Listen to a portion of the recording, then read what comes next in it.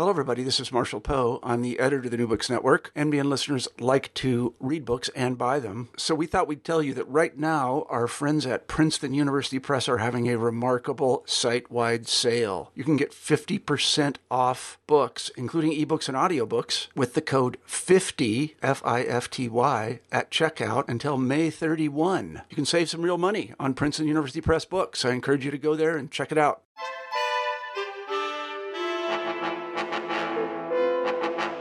Hello, and welcome to New Books in East European Studies. I'm your co-host, Hugo Lane, and today I'll be speaking with Peter Judson about his new book, The Habsburg Empire, A New History. Hello, Peter Judson. How are you doing today? Hi, Hugo. I'm doing very well. Thank you. Well, it's great to be able to talk to you about your book, The Habsburg Empire, A New History, which is published by Harvard. We've done this before, so I'm not going to ask you too much about why you studied Eastern Europe in the first place, but I would like to tell us a bit about how you came to write this particular book. Oh, gosh. Well, that has a little bit to do with my job now working for the European Union's only university as well. But I will say that when I tried to have my last book published, Guardians of the Nation, Harvard University Press said, yes, okay, fine, but what we'd really like is a big new history of the Habsburg Empire. And at the time, I thought, oh, no, I really don't want to do that. But I really want to have Guardians of the Nation published. So, okay, I will agree to it. And, it'll be synthetic. I'll read a few books. It'll take 2 or 3 years. Fine, no problem. And of course, it became a massive project. It took almost 10 years, as I should have realized it would. And there's a really important reason why I ended up agreeing to write it. And that is that our field, in my opinion, had gotten so far ahead of itself that we had almost hundreds of regional and local studies. But our big narratives, our big histories were really outdated and belonged back in the sort of Cold War vision of what Eastern Europe had been. They were all, most of them, I would say, were narratives that had been organized by nation and nationalism. And I wanted to narrate a history of the empire that was about the empire, that put the empire at the center. And if I could say one more thing, I wanted to focus on the relationship of local people to the empire, because I wanted to argue that, in fact, the empire was popular, and the empire created a set of common experiences, practices, rituals that people across Central Europe shared. And it's quite remarkable, and I felt those points had not been made in the old narratives. I mean, really, if you think about it, for me, I date the change in our field to 1980 or 1981 with the publication of the books by Gary Cohen and John Boyer. And I think those books really heralded an utter transformation in our field, but none of our big narrative histories responded to that. Yeah, it seems like there's a big gap between the mid 70s, there's the Sked book, and there's the last of the Robert Kahn books, and then nothing really again. Just the continued publication of A.J.P. Taylor, and to the neglect of the other book.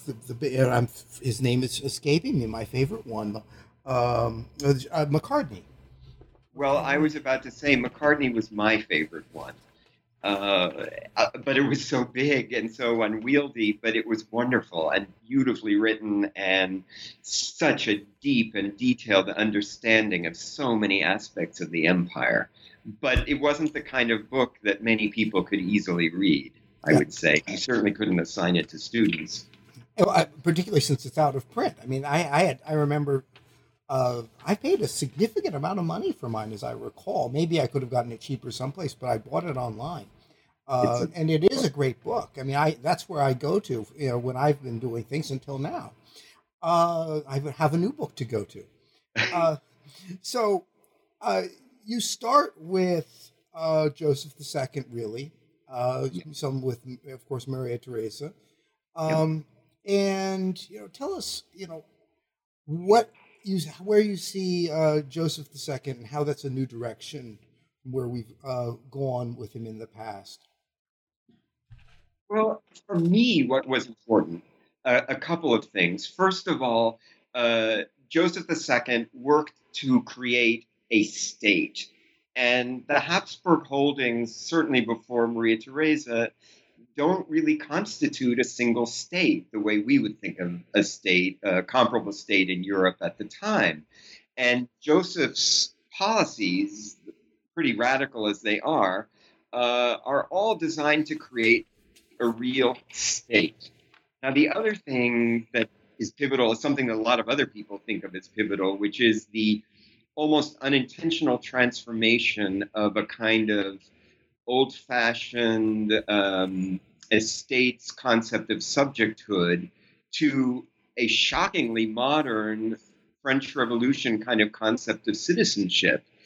And I argue in the book that, in fact, before the French Revolution even happens, you've got Austria, you've got the Austrian lands moving in this direction thanks to a lot of Joseph II's reforms. I mean, the idea was to try to unleash Austria's economic potential by making the serfs and the peasants into productive individual people who would then pay taxes to the state and not to their local lords. But in doing so, both Maria Theresa, but really Joseph, come to imagine their subjects as, I would say, almost citizens. It's unintentional, but it's what results from his remarkable policies. And then the third thing is he creates these classes of people who are loyal now to the empire. And not because they love the dynasty or they're overawed by the emperor or something like that, but they're loyal to the empire because they see that their interests are really best represented by the empire. And I mean the enserfed peasantry especially, but also the new class of educated middle-class people who become Joseph's army of bureaucracy and who really take over almost. I don't want to say make it too extreme, but really become a new ruling class with a great deal of power to affect change in Austria. So I see these three things: creating a state, creating citizenship, and creating classes that are loyal to the empire as really critical. And I mean, it's amazing. In 9 years, all of this was unleashed. And then the empire spends the next 100 years, I would say, trying to finish the job and failing. How do we deal with the fact that Joseph himself, as well as historians generally portray him as a failure, yet that drive continues? And I mean, in many ways, I think of the Josephine mission never really dying. I mean, certainly not just with the German nationalists who take him up much later, but in just generally the mission of that state, and particularly in the period at least 1848, is very much he's still the dominant feature. It's almost a bit like the liberalism you've written about in your earlier book, being dominating even though the conservatives are in power. There's a sort of Josephinism remains the dominant language of the whole period. A couple of thoughts, Hugo. I mean, you already mentioned a point that I think is important, that we have to keep working to unlink Joseph from the liberal and then German nationalists who kind of appropriated him overwhelmingly in the 19th century and tried to redefine what he had been in their terms. But what I think is crucial is this idea of creating a unitary, integrated, centralized Austrian state. And even if you think of, Franz the Second/First, who we normally think of as super conservative and not at all like Joseph, but he shared the idea of Joseph of his role as emperor as being the first servant of the state. And he also shared the idea that there had to be a centralized and integrated state.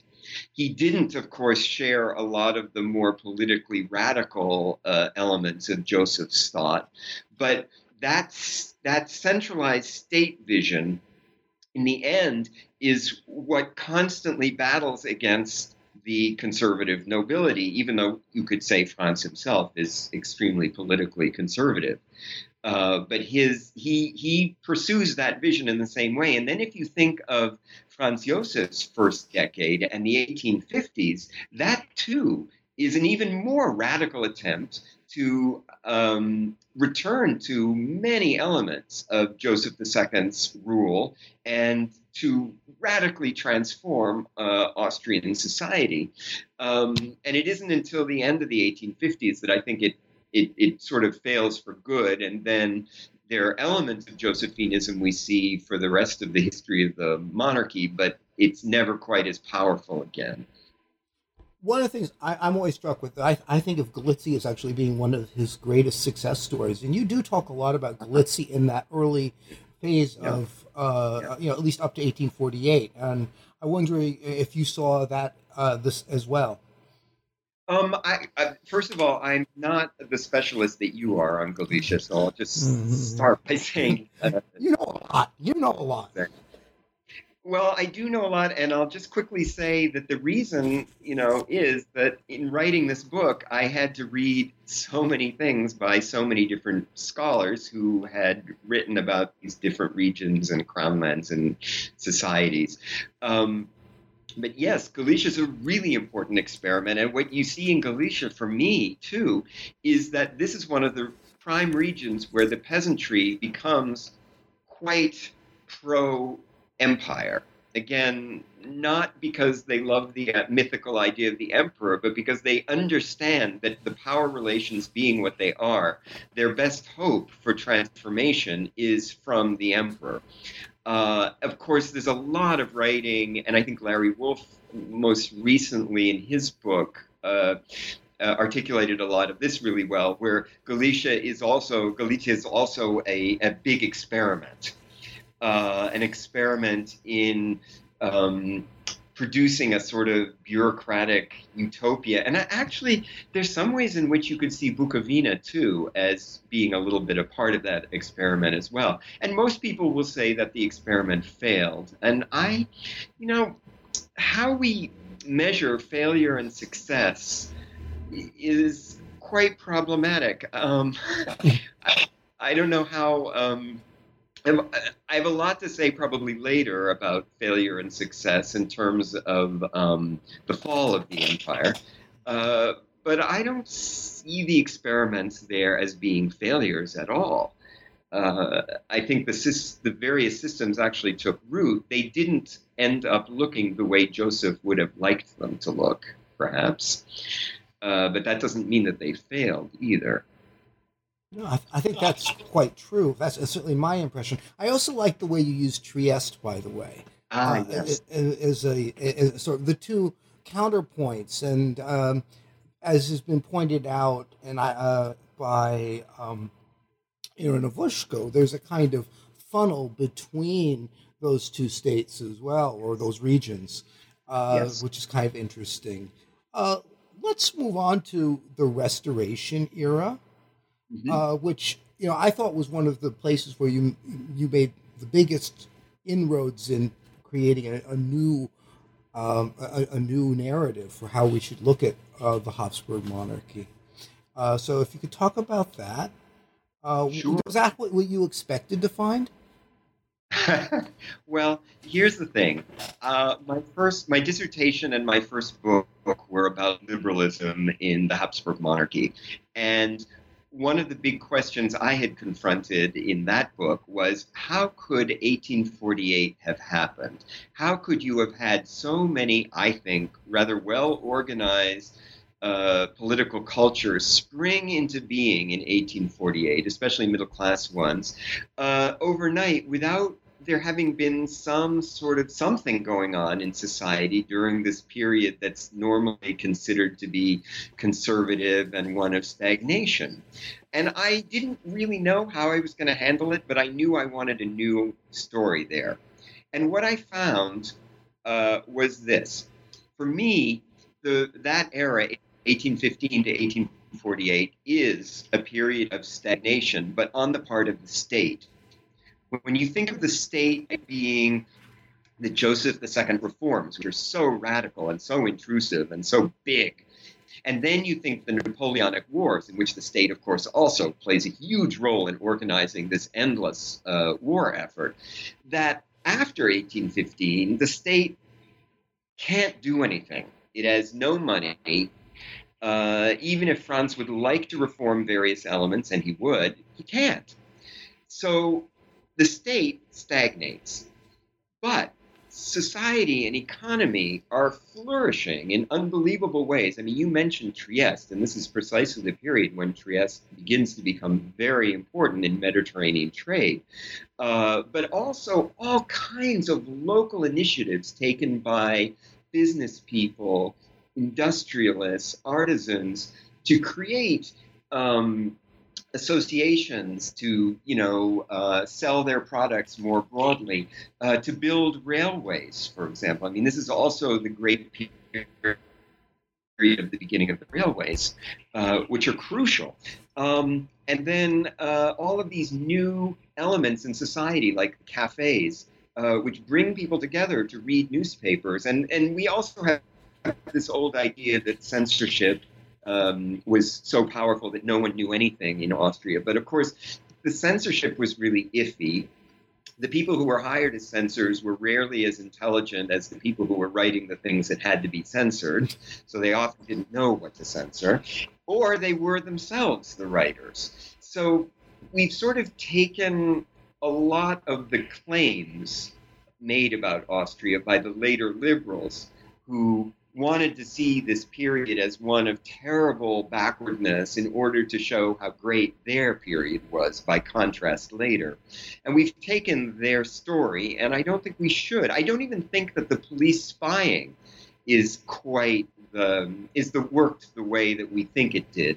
There's some really great work on Venice, for example, that shows that the people who were the police spies were often, because they were so close to society, they often became quite sympathetic to what they found people were complaining about, and they would send those complaints up the chain to see if something could be done about them. So they weren't just spying on people to sort of repress them. So, and then there was the idea of the Biedermeier, which is the sort of inward-looking, self-satisfied bourgeois style. And to me, it's the opposite. To me, I see the Biedermeier as a kind of assertion of middle-class vitality against the older aristocratic ways of looking at things. And you think this is the time in which you get the first museums, you get all these scientific organizations. So I saw this as a really exciting period, and one that we ought to see for what it is and not simply think of it as a moment of stagnation. As I've said before to you, I've felt for a long time that there was much more there that we didn't understand. That that old myth, just there was big problems with it. I couldn't have articulated it, but when I can say that in my own time in the archives, what I've looked at, I was recently looking at the catalog there in Lviv, and I was expecting to find all sorts of police reports. And I was in the police report file, so it's not that they weren't there, but they were much, much more limited than I was expecting. I was expecting all sorts of denunciations and things like that going on, and it was really pretty. There was some documents like a summary of the current situation and stuff periodically, but nothing like I'd expected. So I think that just testifies to what you're saying there. Now, if we look at the, Just I'm sorry, sure.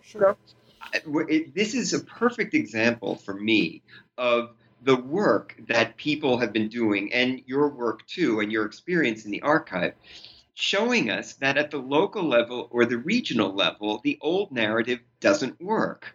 And it was my hope to kind of take all of these regional stories and use them to produce a different big story, so that we could, when we're teaching this, we don't have to fall back on the old truisms, knowing that all of the work we do or other people do on the regions just doesn't fit with it.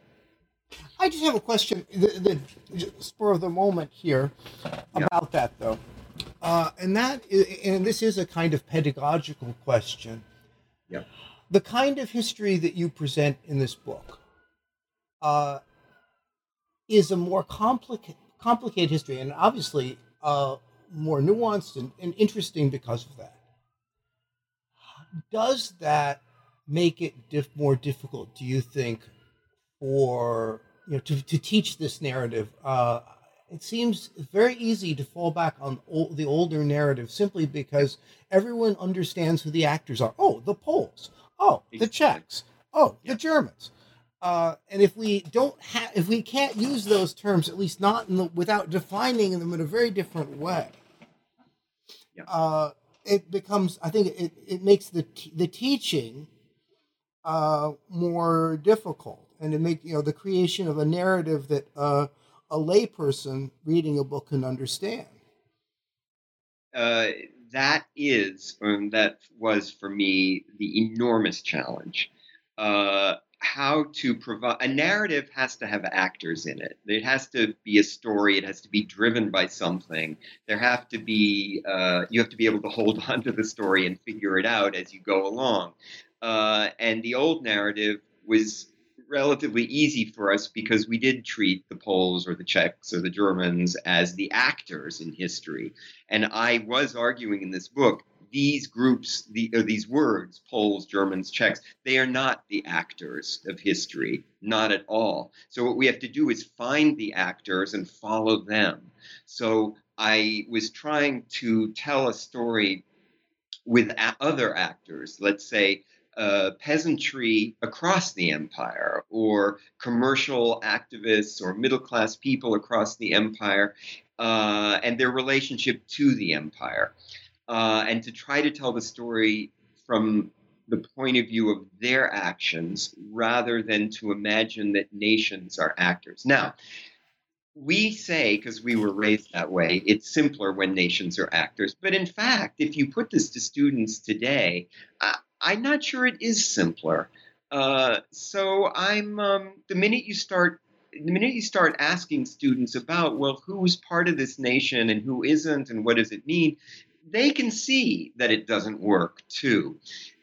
Now, I was trying to offer a different big story around which someone could organize a class, let's say. But I freely admit there may be other big stories and other ways of organizing this history as well.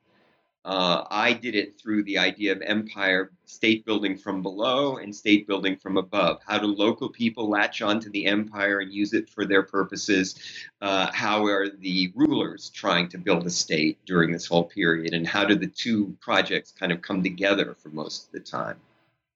Well, I mean, I heartily endorse that. I just know that there's a reason these nationalist narratives keep on coming back. And one of them is that they're easy to tell, in a sense. But let us move on and talk a bit about how, if we look at what's going on in the era of Metternich, and we're seeing that in a different light. How does that affect how we look at 1848 and the aftermath of 1848? I mean, you talked a little bit about that, but let's go into more detail now. So I love 1848, and unfortunately my chapter is way too long, but I just couldn't help myself. But I just start by saying that. So for me, what I see 1848 profoundly in terms of all these different groups at the regional and local level revolution is the opportunity to remake the empire in terms of their visions. So it's not the moment where everyone wants to tear apart the empire. The goal of most of the revolutionaries, not all, is not to destroy the Habsburg Empire. And I think that is a really important thing to understand in terms of my narrative. The point, rather, is to take over the empire, to influence the direction it's going to go in, to make it into a new kind of empire. Because a lot of people, and you raised Trieste before, and I think Trieste is a gorgeous example here, in part thanks to the work of Dominique Ryle. But in Trieste, you have Italian nationalists who supported the revolutionary attempt of the Venetians, of Venice, to break away from the empire, but who themselves didn't want Trieste to break away from the empire and be part of Italy, because they believed that their connection to all the markets that were linked through the empire was their strength. And if they lost that, they would be nothing. And as we know, after 1918, that is what happened to Trieste, and unfortunately, it lost its position. So my point is that a lot of the nationalist revolutions in 1848 are all about rethinking what the empire should be, what it can be, how it can best be used for local purposes. It's only in a couple of places, such as Hungary and the repudiation of the Habsburgs, and I would say a few parts of the Italian peninsula as well, where the revolution is about actually getting rid of the empire. I would agree. I mean, in Galicia, I think is a prime example. I've always been struck by the fact that Galicia, Yes. People talk about it as a rise. Oh, it's the Poles rising up. Well, in fact, but where did this? They wouldn't have thought of going into the streets if the news had not come from Vienna. Yeah, and actually, Galicia is even more. I found Galicia really even more interesting. I opened that chapter with the events of 1846, which I think are also profoundly important for understanding 1848 later.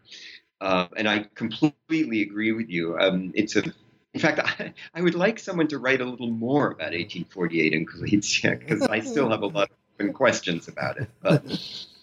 Well, maybe you'll get your wish one of these days. Moving on there, we see 1848. What about afterwards? How do you understand? So I think one of my innovations is to see the 1850s part of a larger, fundamentally what I call liberal era. I call the 1850s mid-century modern in Austria, because the rulers after 1849 understand that they cannot return to the old ways, and they don't want to.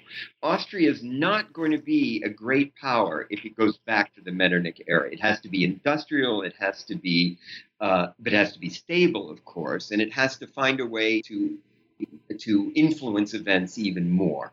Now, one of the interesting things I found in looking at this is there's a big rejection by the politicians who run the 1850s at first, especially. There's a big rejection of conservative aristocrats.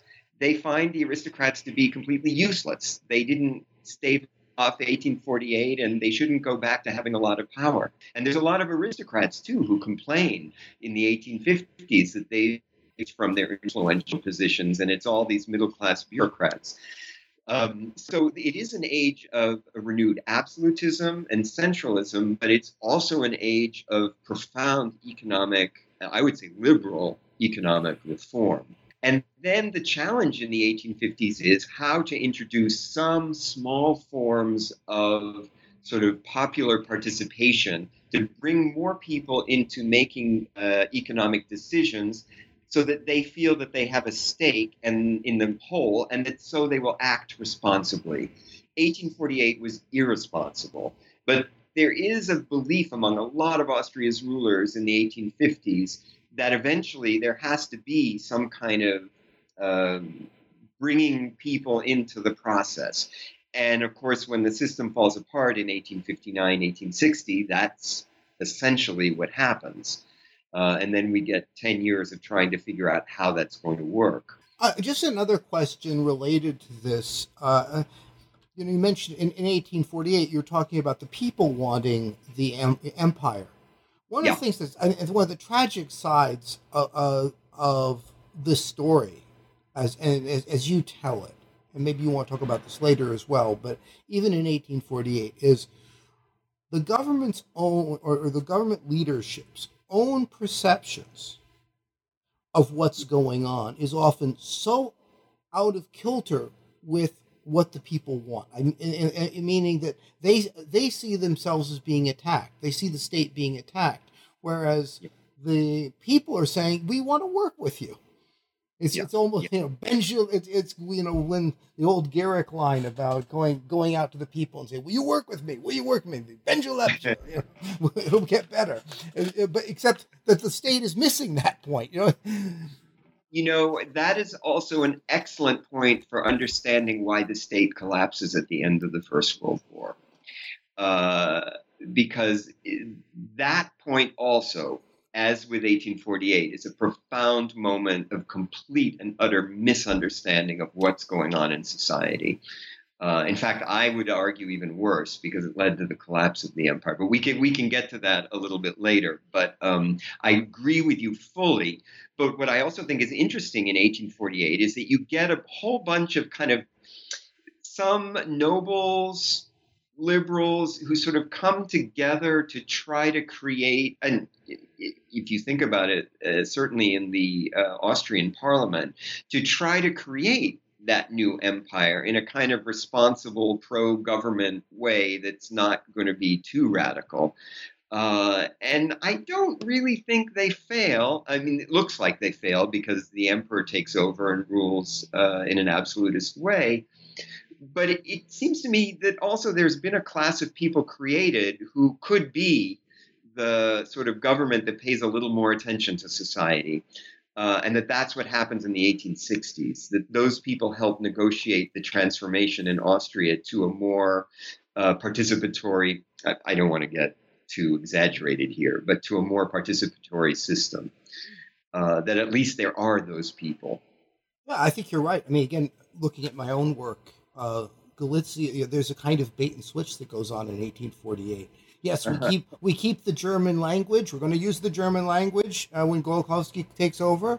Yeah. But what you see happening is in the ranks is an increase. I mean, there's a fair number of polls on the mid-level and lower level, but they're taking over actual management positions in the 1850s, and so they're ready. They're standing ready in 1860.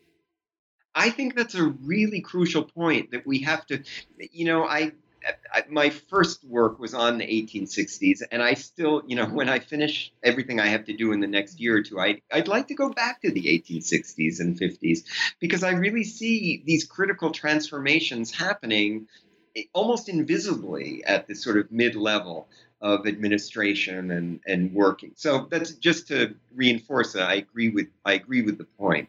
Now, one of the things that moving on into the 60s and beyond, of course, you've become known along with your former student, Tara Zahra, with this focus on national indifference.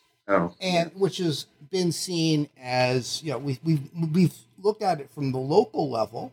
Yeah. When we are now looking at it from this imperial-wide level, how has that changed our understanding of it?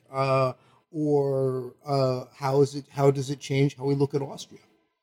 I hope that thinking about national indifference helps us to see the limitations of nationalism and not simply its overwhelming power and strength.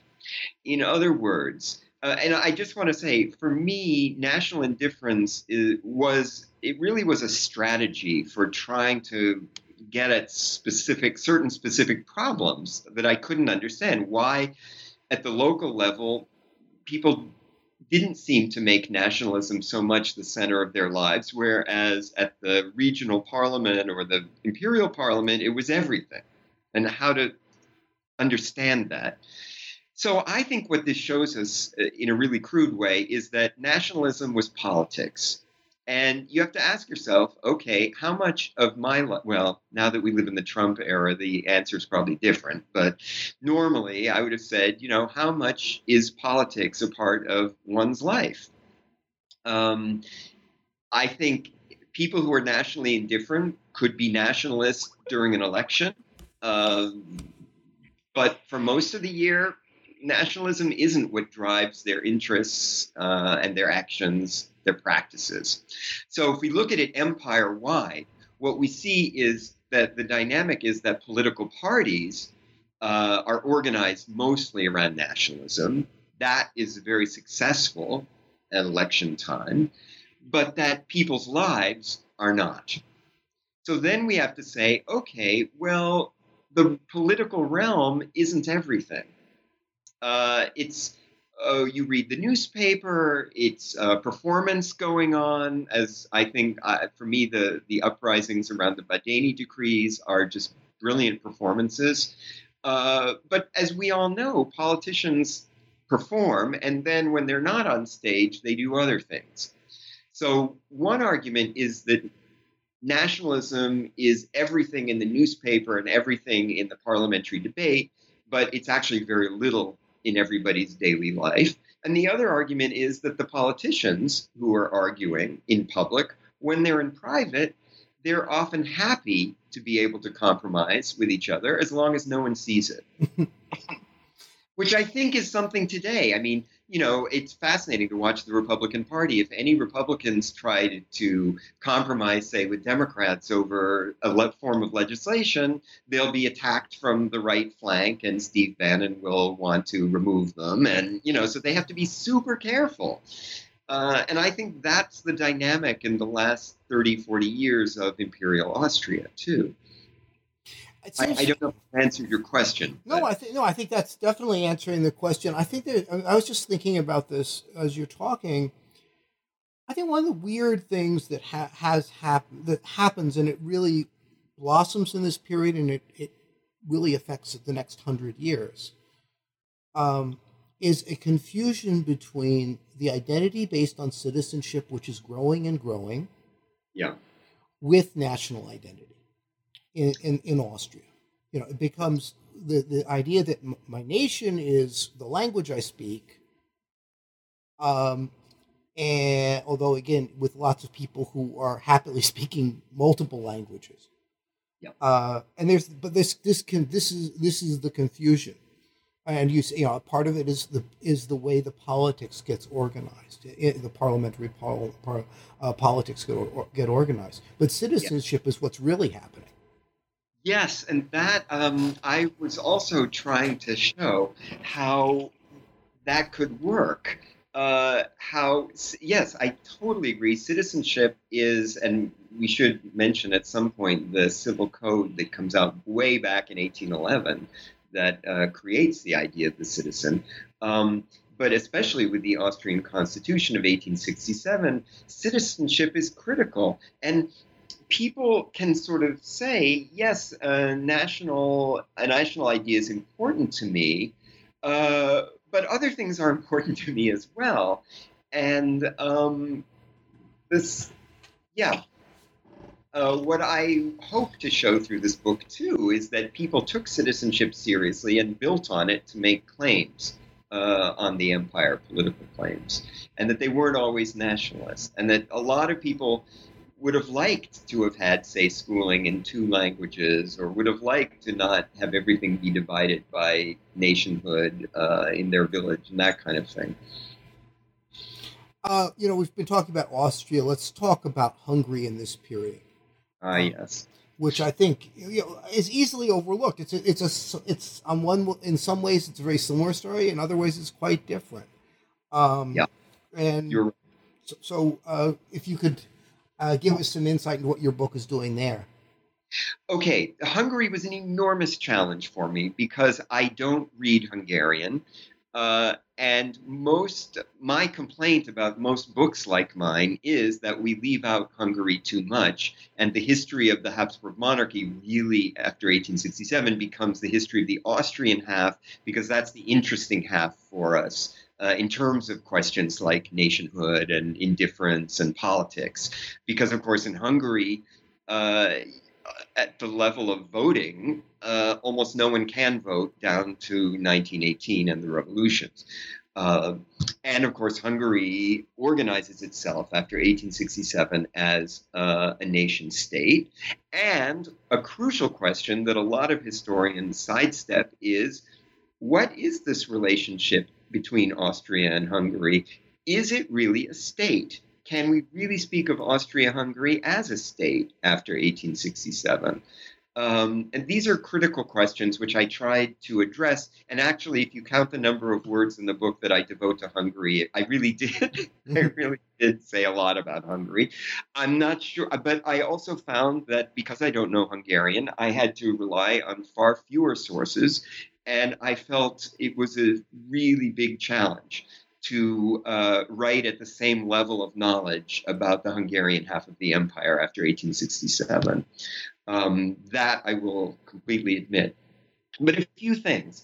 I do think that even though in Hungary almost no one had the vote, there is a lot of popular politics. And I do think that, for example, at election time, there were a lot of demonstrations, there was a lot of excitement, there was a lot of standing in society, what issues were, what was at stake, an attempt to sort of persuade politicians. I think Bart Nemes has done really extraordinary work to show us this and how this worked at the local level. I'll just say that. But of course, in Hungary, we have the attempts at nationalizing non-Hungarian speaking populations, which is the opposite of what we have in Austria. In Austria, you could say that down to 1914, what may be happening is an increased kind of federalization, organized both around region and around the idea of nation, whereas in Hungary, it seems that centralization instead is the development. And how can the two states survive together, linked together, if they're moving in such different directions? And that's an open question. I do think some. I'm sorry, I was just going to say. I think you see some of the national indifference, though. I mean, the fact that even though you get the national parties, but you think about the extent to which they were actually successful in limiting or getting people to learn Hungarian and such in the schools. Is quite striking. There's a side of me that is kind of solipsistic about this. It's really quite amazing how much and how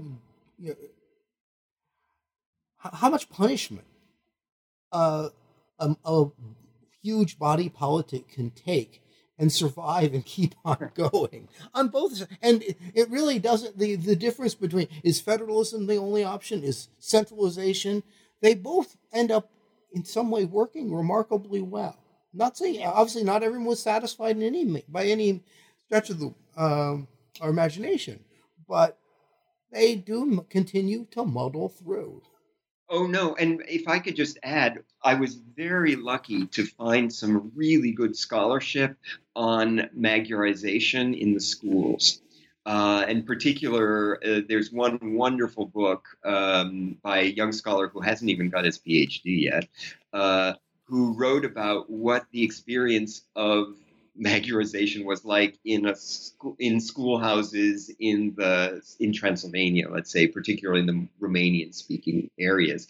And what you see there too, and then there's Joachim von Puttkamer's wonderful, amazing book about education.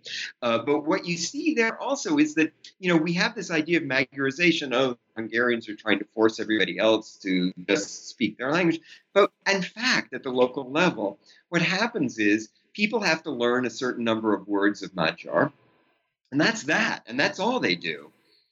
The state doesn't have the resources to actually carry out what we imagine this process to have been. I would say the greater problem is that the state limits the languages that can be used in communication with the center. And that means that local notaries, local administrators have to write their reports in Hungarian. And that often means that there's too little knowledge of the local languages, which really kills the censorship in World War I, when the Hungarian half of the empire has no censors who speak any of the languages like Serb or Romanian that they need, whereas the Austrian side is like overwhelmingly well equipped. But get back to your point. They do muddle through, and look at the United States right now. I wouldn't have said this 15 years ago, but looking at a system of polarization where no legislation can be passed in the Congresses, where there's so much anger in public life, it doesn't look that different to me to some of these states around the turn of the century, Mm-hmm. And we seem to be muddling through ourselves, hopefully. So I see the state Austria-Hungary, as being in pretty decent shape before the First World War. Which brings us to, the biggest of all questions. In the end, national indifference or not, Austria-Hungary did not survive the war. To what extent did the state policies create conditions where nation states, however heterogeneous they might have been, became the only logical alternative? Okay, so the way you phrased this question, I found to me it's a little bit jarring, because I don't think national indifference has anything to do with this, and I don't think in the end it's a story about nationalism. I think it's a story about something else. The state did not survive for a couple of reasons. The first reason was that it lost the very loyalty that it had enjoyed for the entire period going back to the mid-18th century, where people had seen their interests embodied in the state. The thing that I find interesting at the very beginning of the war, and I try to write about this, but at the very beginning of the war, and other people now are writing about this too, the military imposes a dictatorship. It's allowed to do so because of extraordinary emergency laws that the parliament passed when no one was really watching. And no one, I think, understood what those laws would mean. And those laws essentially abrogate the Rechtsstaat, the state of law, which had been continually going on since the time of Napoleon. And it enabled the military to take over the administration at all levels and to impose its own standards on society. And because the people who ran the military were people who opposed politics, who thought that there was too much politics in Austria-Hungary, and who wanted to return the state to a situation where there was no political participation. They were also people who believed that certain language groups in the empire were disloyal, and they were wrong. And this is really important to emphasize. They were absolutely wrong. Austria-Hungary's population was excitedly pro-patriotism, as any population was in Europe at that time. But the state, taken over by the military, treated some people as second-class citizens and actually persecuted them. And there's a fabulous study that I cite by Martin Moll of what happens in South Styria in the weeks leading up to the outbreak of the war, where suddenly everybody's turning in their Slovene-speaking neighbor because they're accusing them of being Serb, of siding with the Serbs. And there's no evidence, but the state is taking it seriously because it's what the state expects. I shouldn't say the state, I should say the militarized state. It's what it expects. The state expects, for example, that Czech-speaking soldiers will not be loyal. And Czech nationalists are really happy to go along with that story at the end of the war. But the fact is, it's wrong. All these people were remarkably loyal in the face of being persecuted by a state that could have known better. So I don't I'm being clear here, but to me, the crisis in loyalty is all about that. Then, of course, there's also the crisis that the state was unable to provide food and shelter and fuel for so many of its citizens, especially in the last years of the war. And then there's the issue that when it fell apart, it didn't fall apart into nation states. It fell apart into regions. But the people who controlled the bureaucracies in those regions were nationalist political parties. And one thing I really want to point out, the nationalists had every reason to want the empire to go on because the nationalists had built their own empires, mini empires within the empire up until the First World War. They had stoked the bureaucracy with their own people. They controlled local districts, municipalities. They had built up empires. So, they wanted to keep those empires intact. But when things fell, controlled nationalist parties controlled regions, and to me, that's really how nation states win out. Hungary, they also win out because of the military situation on the ground. I want to interrupt you.